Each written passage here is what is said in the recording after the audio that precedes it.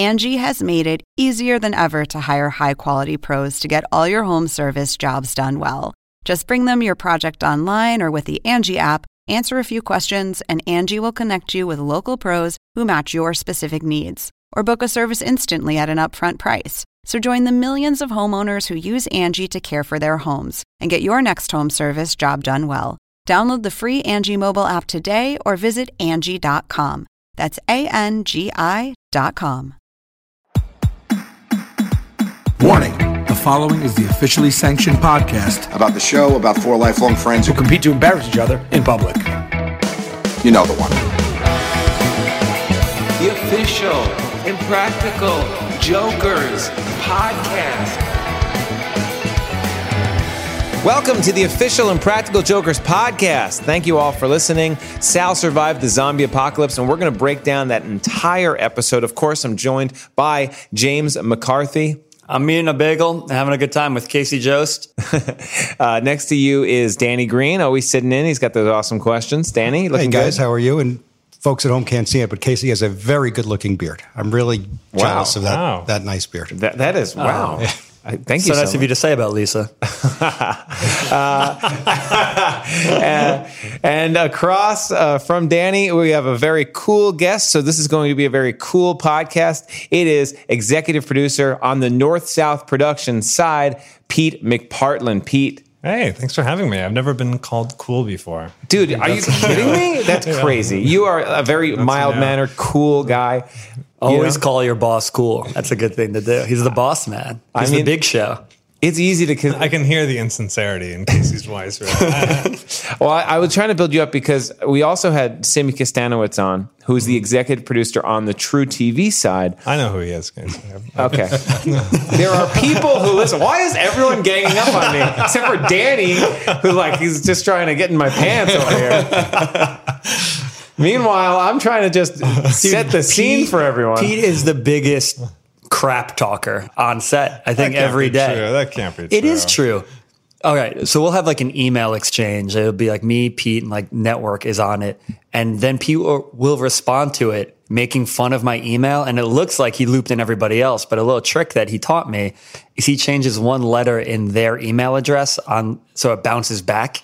Oh, wow. So it looks like he just blew me up over email and made fun of me in front of a whole group of people.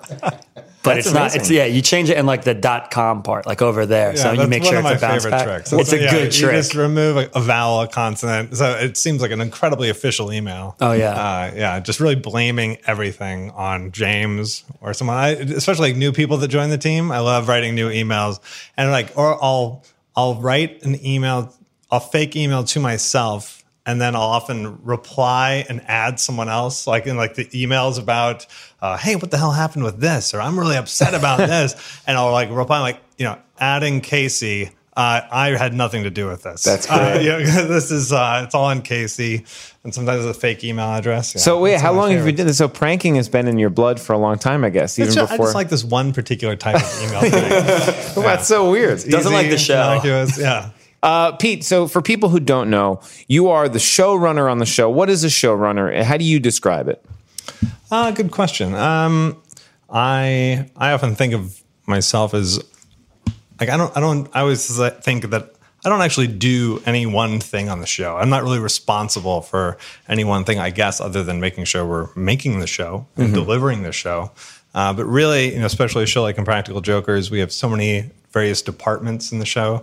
Audio is incredibly important because the guys need to hear and each other and communicate to each other. Art department is obviously huge. Locations, yeah. We're always in a new place. Camera department.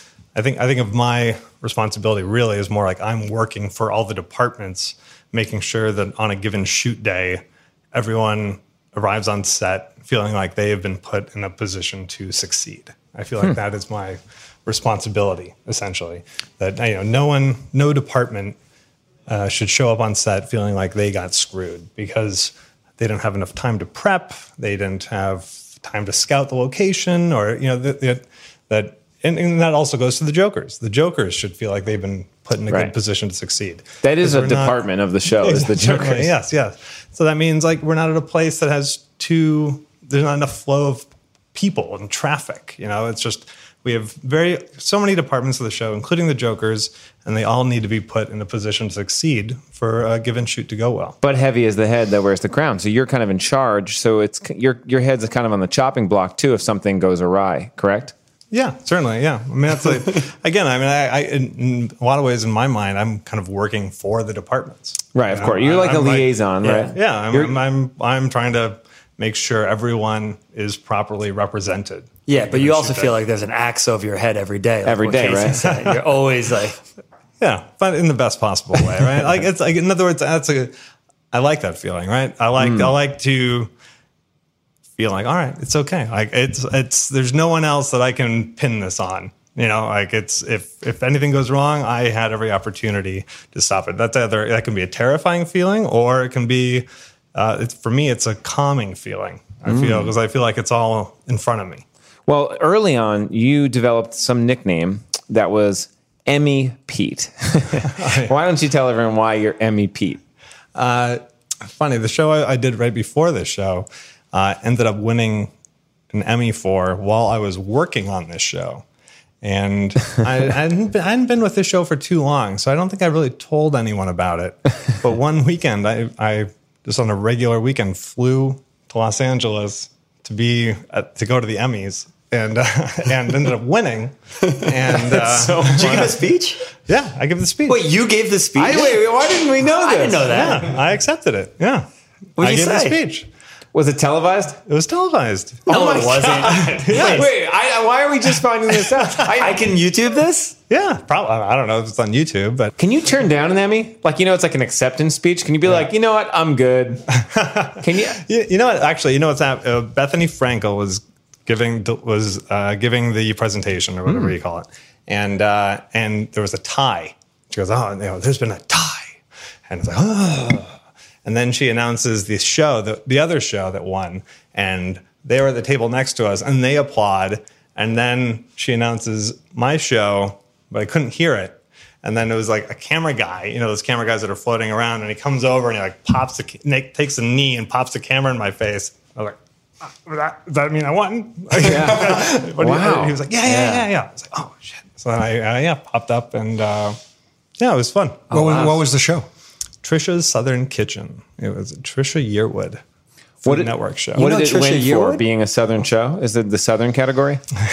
Yes. Yeah. The most Southern show goes to best culinary program. The other one was Duck Dynasty. Good show. Yeah, but that's cool. Yeah, it was fun. Wait, what did you say in the speech? I'm curious. Who is the first thanks? Let's see. I thanked the production company. I think that I was boring speech, to be honest with you. It was very straightforward, succinct. I think you know what? It was on Father's Day. I think my dad was mindful of that. Nice. PG-1. Yeah. Mm-hmm. That's right. PG-1. And thank Trisha Yearwood, the production company. No, nothing I didn't like. I mean, it's a cooking show. Nice. So I didn't like I'm going to go off on my inspiration or anything. Yeah, you didn't throw shade at anybody. Like everyone that said I couldn't do it, the haters, those that came up before me, exactly. held me down. What did you take from that cooking show to bring over to Impractical Jokers?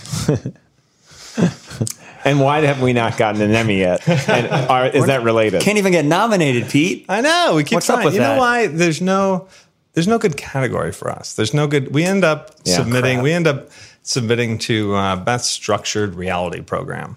So we are up against Undercover Boss. Are we up against them? Because they're great. Yeah, that's a good show. And like Property. You're up against like Property Brothers, HG TV we're better shows. Than them. We're better than them. Yeah, it's we can't. We're not Best Comedy because then we're up against Modern Family. Ooh, that's a funny show. Yeah, but no thanks. We don't want to be up against them. Yeah, and also Structured Reality Program. Yeah. But would anyone really think that we're a structured reality program? We're barely reality. We're reality. Exactly. I know. We shouldn't even be reality. I think we put our hat into comedy.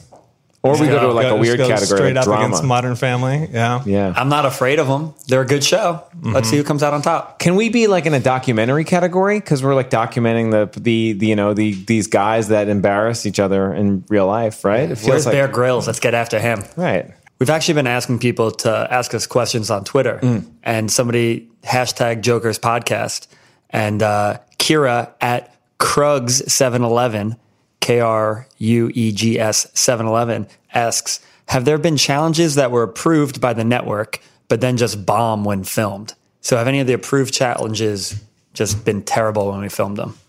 Good question. There are, I would say some games are trickier and maybe don't go exactly as smoothly as we imagined. One game that comes to mind is the leash challenge that we did at a grocery store. Yeah. Where it was a dog leash and you have to like wrap it around something or someone's bag and then clip it on. Yeah. And that just didn't quite gel. We came up with that game. You guys helped come up with that game on the strength of other shows. It wasn't other me. Games like that wasn't me. Of course not. Like Put Pocketing and Fly Me to Balloon, where we're clipping balloons. Those are on me. People. And we're thinking, So you can tell, that was an idea that came from, okay, those are so fun, very different. What else can we do that's building on that? And then, and again, the strength of our guys, of our comedians, I mean, the jokers, it's still a very funny bit. It was still great television. But, for us in making it, we're like, this game is a little flawed. Sometimes if you see something that gets cut down to a Joker versus Joker, sometimes some of the reasoning is because maybe the other two turns weren't as strong, or alternatively, sometimes it was so good that they don't want to cut it out. And they'll turn it into for two different episodes because they want each guy to have enough time in the challenge, so it could be like extra long if it goes really well. So if you see a Joker versus Joker, the chances are it was either so bad it became one or so good it became one. Yeah, and also sometimes it really is like you're saying. It's really just up to like all the circumstances of the day. Like sometimes enough people just don't come into the grocery store we're in, and we have a game that we really like. Like that happened this season with the Whisper game, right? Was it Whisper? Where we really like that game. Or was it last season? Everything melts together. But it's like the second time we played it, and we loved that game, but nobody was coming into the store. And so it's like, we just... and then no one was signing. We were having a hard time with signage. And As a behind-the-scenes fact, we call that mark flow. Mark is like a term we'll sometimes use for like the people in public, the strangers. So we'll sometimes say like, oh yeah, how's the mark flow? Meaning like how many people are coming into the store or wherever we are. Yeah, and you want a heavy mark flow, but when it's light, bad. Yeah. The British, I remember when we did our London episode, the locations managers, they call it footfall. Whoa. They have a very nice footfall over there. That's so fanciful. Yeah, footfall. The other thing we say is case of the Gattos. That's like an old school thing that's been like since like season 1 or 2. For some reason, when Joe Gatto's out there, the mark flow is always like pretty light. I don't know what happens, so it's like, oh man, case of the Gattos. So they'll always say that, like Q will be out, and if it's like light, he'll go, hey, I got a case of the Gattos out there. It's like a Sherlock Holmes title. Like Sherlock Holmes in the case of the Gattos. I like the term mark because, I mean, it certainly does succinctly sum up what we're going for, but I don't like that it has this like Ratso Rizzo like con man kind of quality to it, right? That's my mark. Oh, that guy looks like a sucker. Do you prefer victim? That's the thing. They're none of those things, right? It's more like who is the nature of the show is who will the Joker be victim in front of? Who are they subjecting themselves to? The unsuspecting public. We're not targeting people. It's not like, oh, there's a sucker in waiting. I know. Yeah, we're the suckers. Yeah, we're the suckers. If anything, they're better than us. Exactly. But it's hard to be like, hey, how's the unsuspecting public flow? It doesn't roll off your tongue. Not at all. Let's jump into tonight's episode just a little bit. Okay, so obviously this was, the big punishment was Sal, Zombie Apocalypse. That's the episode we're talking about. Amazing. One of our favorites. Really fun. Really huge production. We'll get into that soon. But we also had the Botanical Gardens. That was sort of the IFB challenge is what we call it. So the Brooklyn Botanic Garden. Yeah, it's not botanical. We learned nothing that. plural about these gardens. Wow. They're singular. Yes. And we also had Dip My Fry. But let's talk about the botanics first. That's your real hair? Say this isn't mine and take your wig off. Stick him up, dickweed. Wet sponge, cool you off. The Lily Garden. That is right. That is up your Irish ass to the left, right over there. You're not donors? Interesting. But you're here reaping the benefits. Very fun location. I love like an outdoor location where like the guy is like posing as a worker. Yeah. Going back to what we were saying before about hidden camera, or the nuance of pulling it off. Again, about producing an authentic public experience. Here we are. We don't want this to just be another park bit, right? We're not just in Washington Square Park in New York City. It's a botanic garden. People are coming here with a different purpose. So we want to put our guy in a position of authority. Now, is there normally a person in this part of the park dressed like our guys are dressed with this little weird random stand of pots and plants? No, there isn't.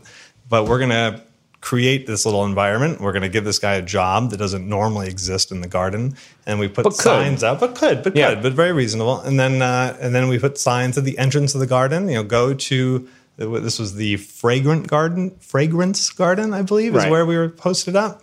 That's a huge red flag for me. It's not a fragrance garden. Yes, it smelled good. Hey, but it's like one of these things that just sounds so believable that you're like, okay, cool. But we often go into a place like this and say, the first step is learning how the location actually operates, learning how the Botanic Garden actually works. And then the next step is, okay, well, how do we need it to work? What do we need? We need to establish a clean thing where we are in a position of authority, we are in a given spot, and people are coming to us, maybe here with an expectation. They want something, they want to learn something. So we made signs we posted throughout that, expert botanist on hand to answer your questions from this time to this time, and fed people. And then we had, I think, people posing as employees coming up to people saying, if you have more questions, we have a very special today. We have someone who's answering questions in the fragrance garden. So again, we're trying to produce this experience that mimics how the garden typically works, but is still had to be unique to get the interaction that we wanted. And surprisingly, I'd say that it's pretty easy to hide cameras in a garden like this. There's a lot of spots like in trees. It's easier in the wild sometimes to put some of those cameras than it is in like a building. Because like if you're in an office building, you could kind of set up a shelf that has a camera on it. But if that shelf wasn't there the day before, and a person who's been to that office, let's say, they might recognize that's out of place. But here, you could hide it in bushes and things, and it's just running cables and getting the power. That's the other issue. Yeah, and here actually, if you look at where we shot this, again, the fragrance garden, it's this very well defined circular area where it's all herbs and plants that are right on this little shelf. Because in other areas of the garden, what are people here to see? They're here to look at the trees and the bushes and the flowers. It's a garden. So we can't have our guys hidden in a place where people are there to examine the trees and the bushes and the flowers. Yeah. So if we're hidden in the flowers, well, we're going to get made. So we liked this area because people are looking down. They're looking in this kind of shelf of plants and herbs. So they're not looking at our guys that are hiding in the bushes. It's amazing how much the show's changed over the years. Like the sales tape, which is like that little, like a 3 to 5 minute clip, thing that the Jokers kind of self-produced with North South, was mostly shot on like cell phone cameras and like camcorders. And it was them like going to these little stores. They sometimes play the video in their live show. And then the pilot, which they got more money to make a bigger thing, they did incorporate some hidden cameras and camcorders on the street. And then the show just keeps getting like kind of bigger and bigger. And you'll see even in the punishment in this, that we had to use cameras that can work like in dark spaces and all this stuff. But it's crazy to see how much it's changed.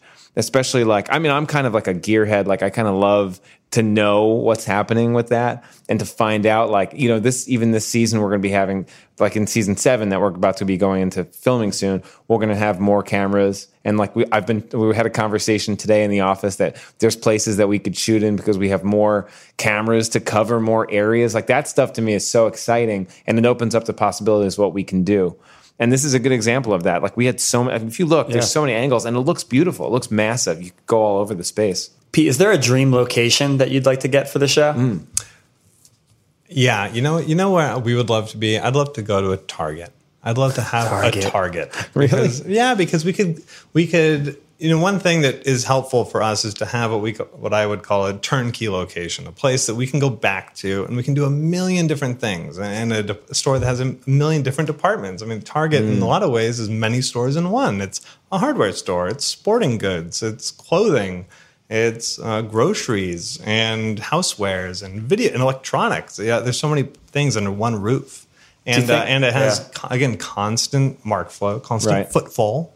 And the issue is that it's sometimes you have to go through corporate. It's not like if you're listening and you work at Target, it's not as easy as being like, yeah, come to my Target. We have to go through like a hierarchy of people who are going to say yes to it. Of course, and a lot of people would think, well, I mean, geez, it's a popular show. These guys are so likable. It's family friendly. So why wouldn't any company or corporation want the Jokers to come?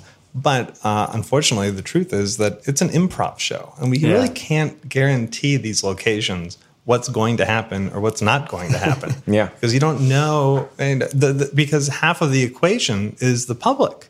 So we can't guarantee, even if we could, which we can't, guarantee that what the Jokers are going to say and the jokes they're going to make. We can't guarantee how the other half of that conversation is going to go, because those people are random strangers that we've never met. We haven't vetted them. They're not prepared for the interaction. So there's no way we can guarantee how the interaction can go.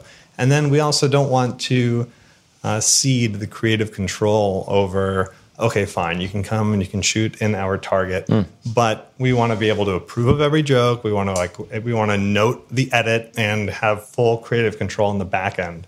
Well, then we wouldn't be showing a true, genuine product to the audience, right? Because this segment would have been brought to you by Target as opposed to brought to you by the Jokers and our comedic sensibility and that of True TV. I mean, there are so many hoops to go through for this show, for like a location. I'm surprised we've filmed anywhere. Yeah. Right? Like it's, I mean, just that you have to have a control room in a separate place than where we're actually doing the, like the stunts and stuff. So just to have two places, and there's more because we have such a big crew. Tremendous cooperation from the locations. Yeah. They have to give us so much. You have to give us so much space. And you have to let us interact with your clientele, which, if any business, what do you cherish more than your paying public? And that's exactly who we want to mess with. But if I know Target and their customers, they're going to want to see Sal Vulcano pee his pants in an aisle. At some point, Pete, would you like the fans to get after Target, hashtag Target, hashtag Impractical Jokers, give Pete a chance, let us in.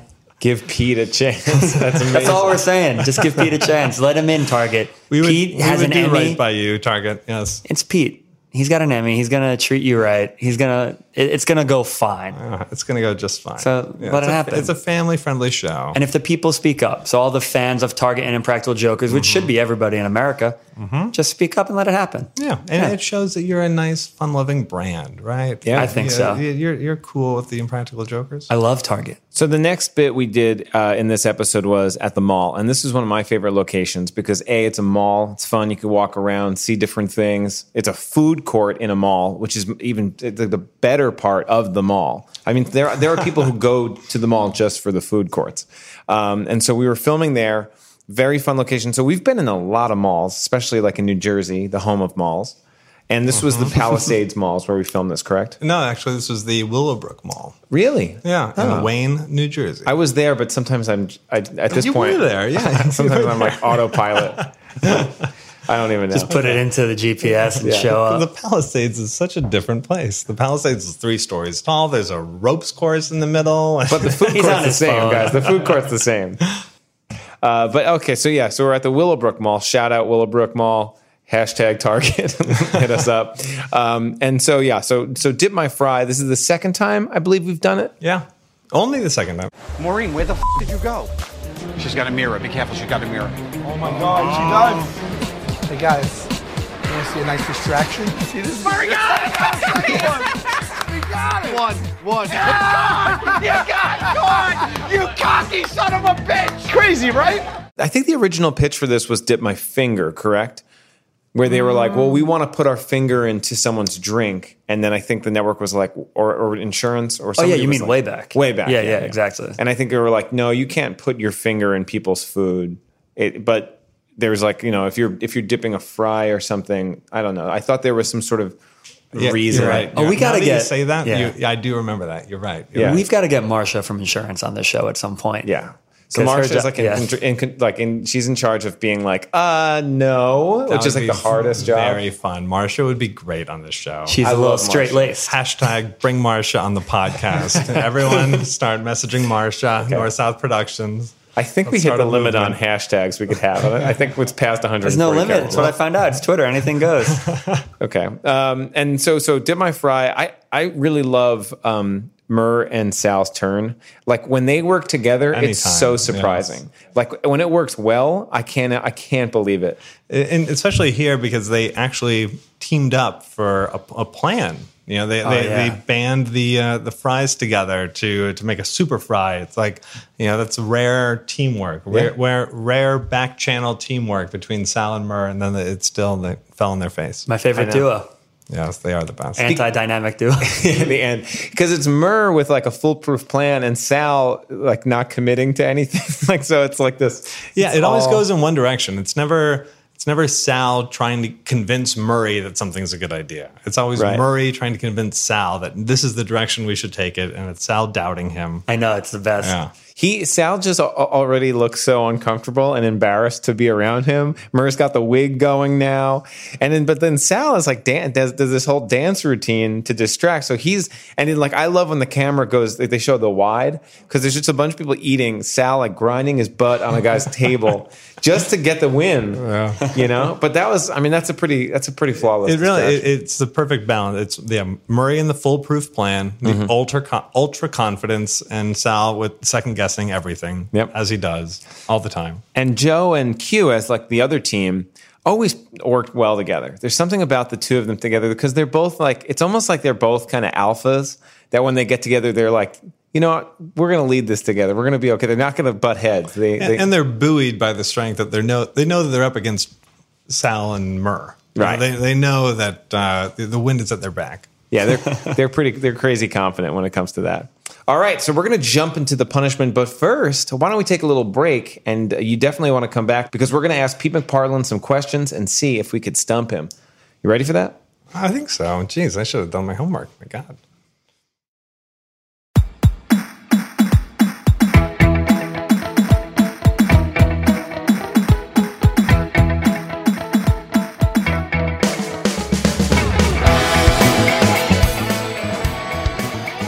Welcome back. I'm here with Pete McPartland, James McCarthy, my co-host, and Danny Green, my bro host.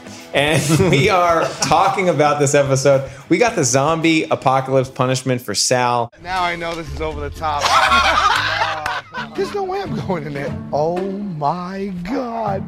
Guys, I can't believe we're doing another scare. Why would you do something that you know I can't do? You are halfway in the sewer yelling at us. I'm scared of heights. I'm gonna fall. Cowabunga, dude. I see two people in a cage. Wait, there's on my knees. So what's the padlock here? Where's the key? Oh my God! Oh my God. It's a zombie apocalypse! Oh my God. Oh my God. Long punishment.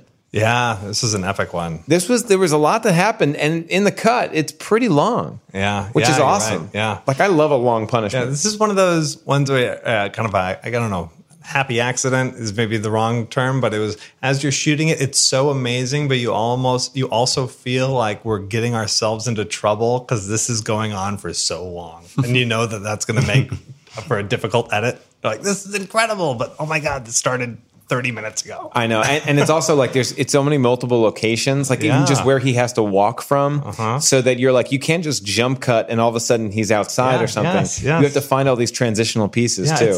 It's such a weird thing of like, this is amazing. This is going incredibly. It's actually just as we planned, kind of. Yeah. But again, like, oh God, there's the other half of the production team when they're editing this is going to be a little upset. But what do you expect us to do with 35 minutes of Sal running around kvetching?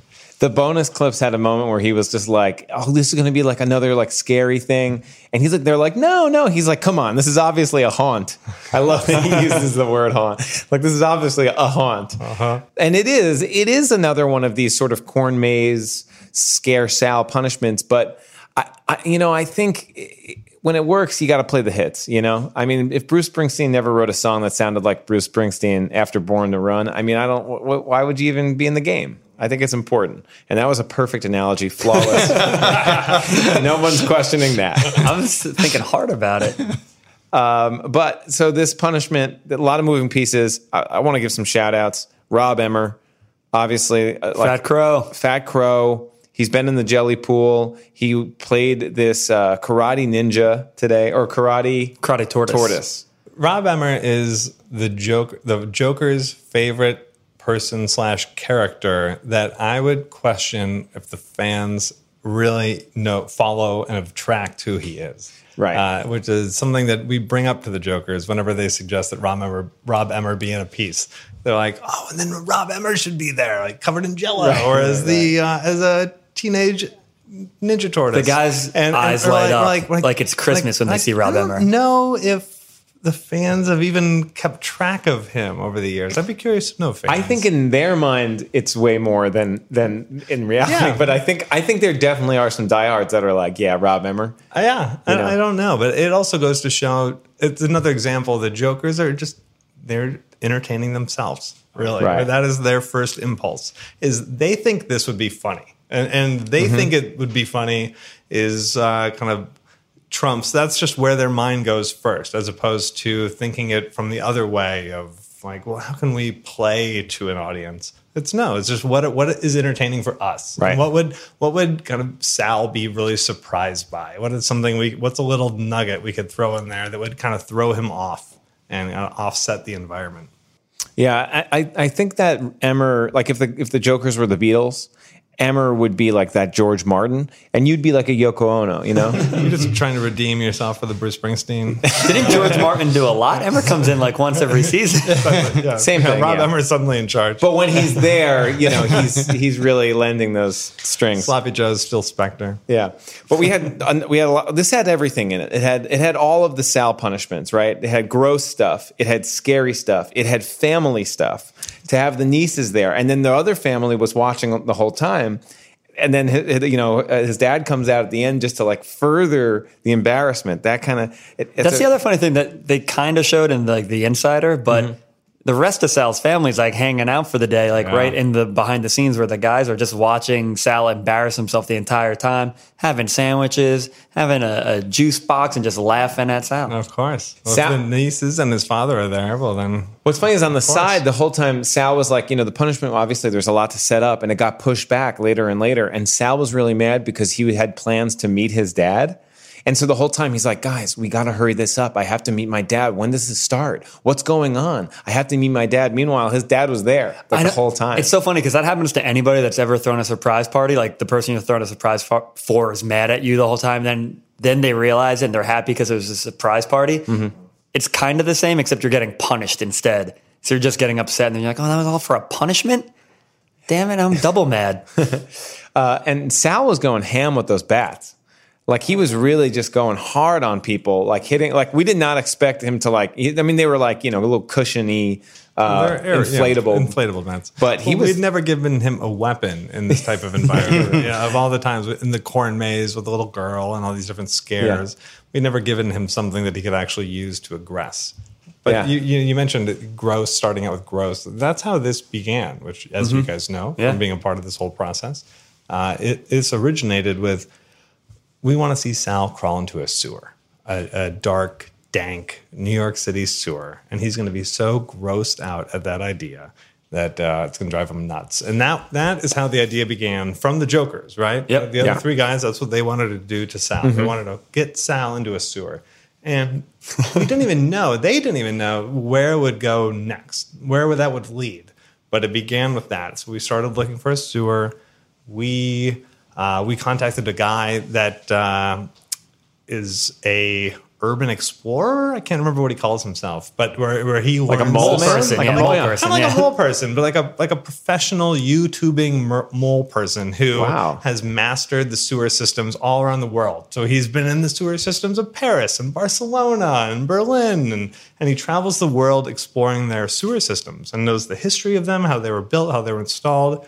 Why do we not have this guy on the podcast? Hire him. He'll get us into a Target. Pop up underneath. He actually ended up not being a part of where we ended up shooting, but he was one of the first. So we need to get in the sewer. So oftentimes with a punishment or anything we do, it's all right. Let's find an expert in the field. So we found this guy, and we spent weeks going around with this guy, and him bringing us into various parts of the New York City sewer system. Legal or illegally?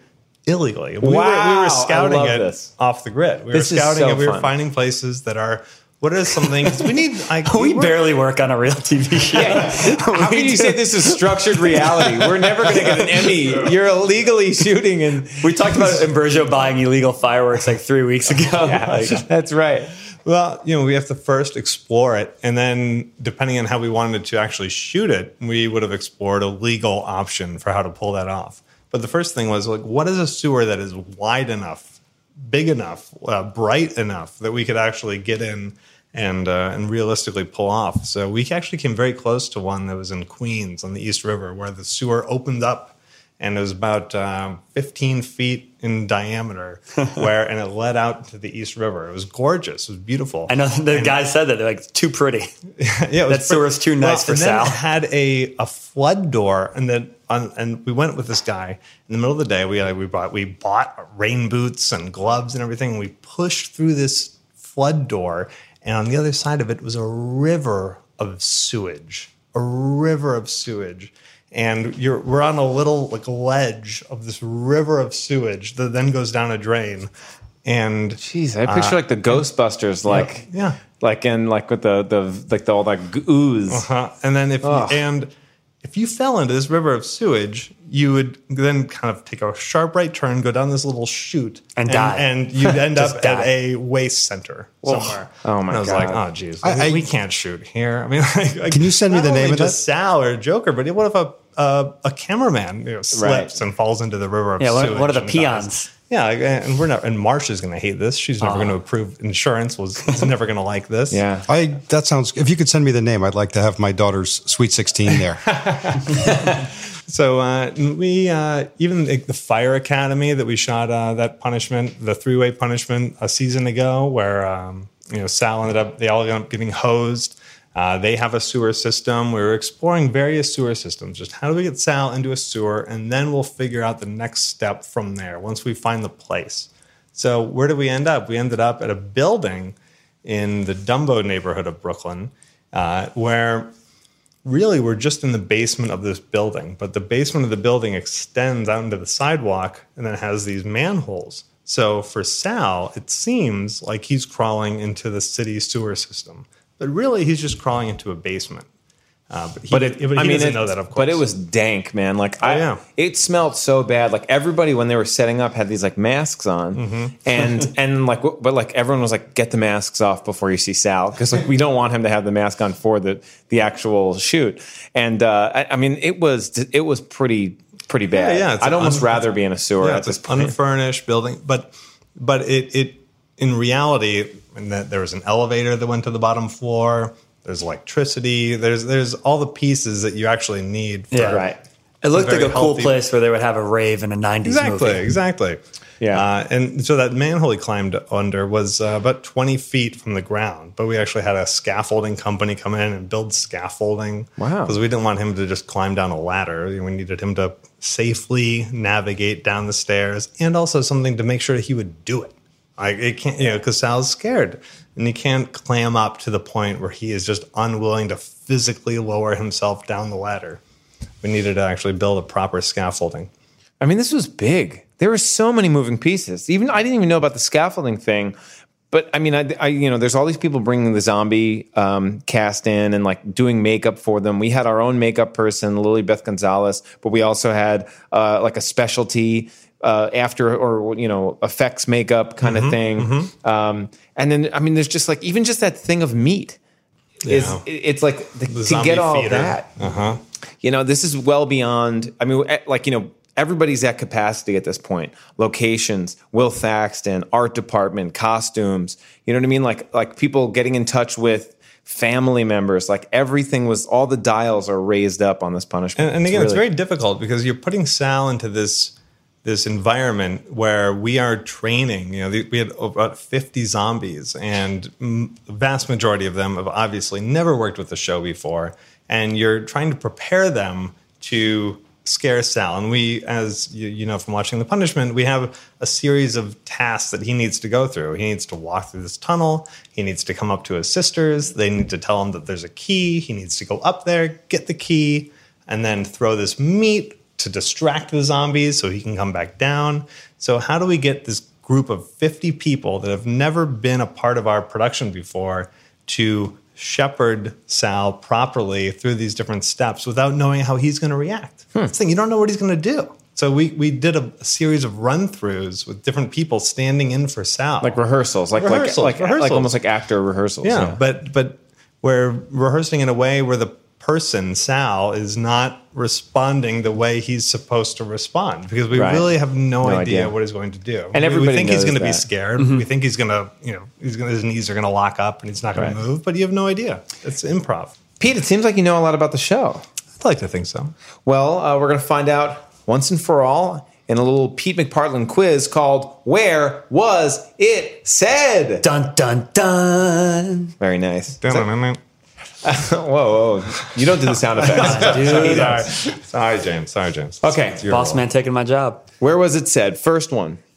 So I'm going to give you a line, and you have to tell us the location in which it was said. Like a vague location. Like food court, grocery store, park kind of thing? Or No, like very the exact mall with the date. Okay, first off. Sal to his mother, I love ya, you bitch. The Massapequa Mall. Very nice. Island, We New would have York. accepted just in the mall. Bing, bing, bing, bing, bing. That's correct. Okay. Joe. Permission to wiggle? Permission to wiggle. Where was that? I know this one. If you want to phone a friend, let me know. I'll give you a hint. You're going to call James? You're going to call you? Call James McCarthy. Call me. I'm going to call James McCarthy. You don't have to call him. You just ask. I'll give you a hint. Another thing that was said that day. Okay. Earl. Give me the Earl. Oh. I don't know. It's a big hint. Masseuse. That was the masseuse place. Q was doing Earl, and Joe was doing permission to wiggle. A massage therapist, James. They don't like to be called masseuse. Yes. What's up? I'm sorry. I don't get them. I don't know. We need to take that back because it's massage therapist. I have a friend who's a massage therapist, and they hate masseuse, right? Is they it? hate that. Yeah, they hate. Oh no, you don't have to actually do it over again. It's No, not just that say- offensive. I don't care. Let them know I call them masseuses. What are they going to do? The masseuse lobby is coming after you. Am I offending anyone? Yeah. Stop Next. listening.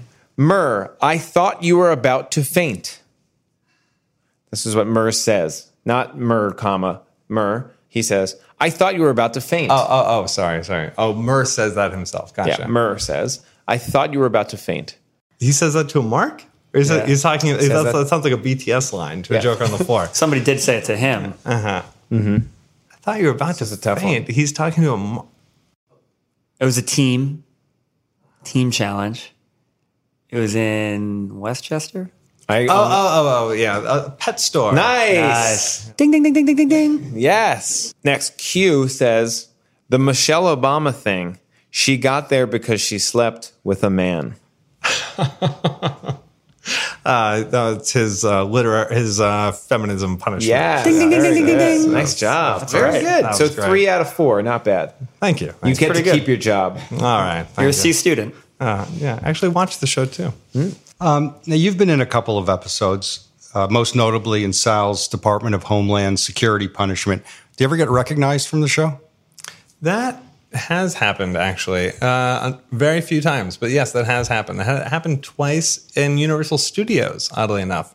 Before people even realized that we were filming there, 2 different families came up to me and recognized me from the show. And then also, right outside our offices, actually, in the financial district, a guy was walking by and he was FaceTiming with his girlfriend. In the middle of FaceTiming with his girlfriend, he recognized me.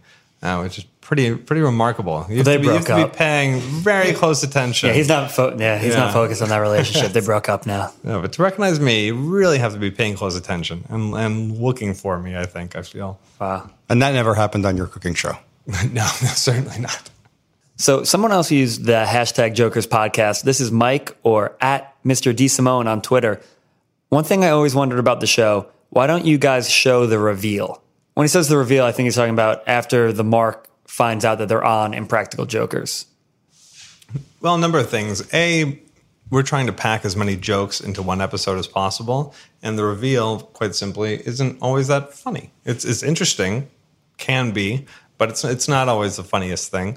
Also, we like to let people, after they've interacted with the Jokers, we like to let them walk away from the Jokers to see, are they going to give that weird look back? We like the idea of people disengaging, not knowing what just happened. So we don't always want the Jokers to do the reveal. I remember one of the craziest things was in last week's episode, the writing help episode, we didn't release that kid that went to go see Aladdin with Murray. Yes, was it Aladdin? yes, I remember. yes, Yeah, it was Aladdin, absolutely. right? Like, and that was like not a fight, but like a discussion on behind the scenes with all the guys of they're like, don't sign him. And we're like, if we don't sign him, we lose that term. Yeah, we run the risk of losing the kid, because what if he doesn't show up that night? You know, If he doesn't go then to we've Aladdin. lost him. Yeah.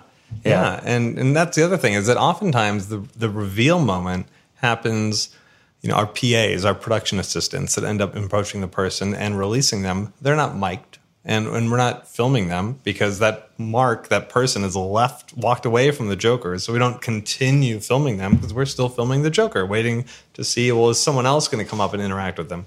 So quite often, frankly, we don't have that moment on camera because the PA is not mic'd. There's no camera shooting him, and that moment is just not being captured.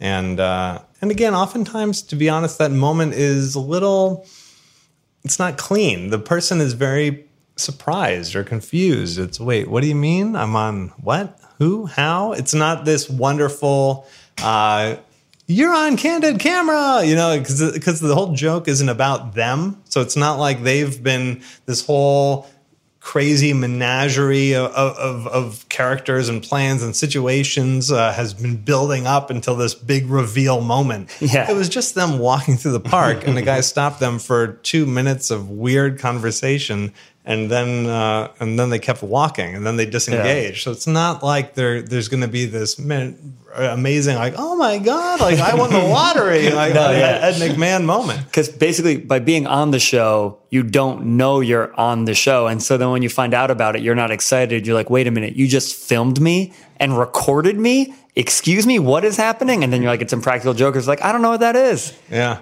And also, again, because the creative of our show is not about taking people from the public and orchestrating them into this elaborate setup.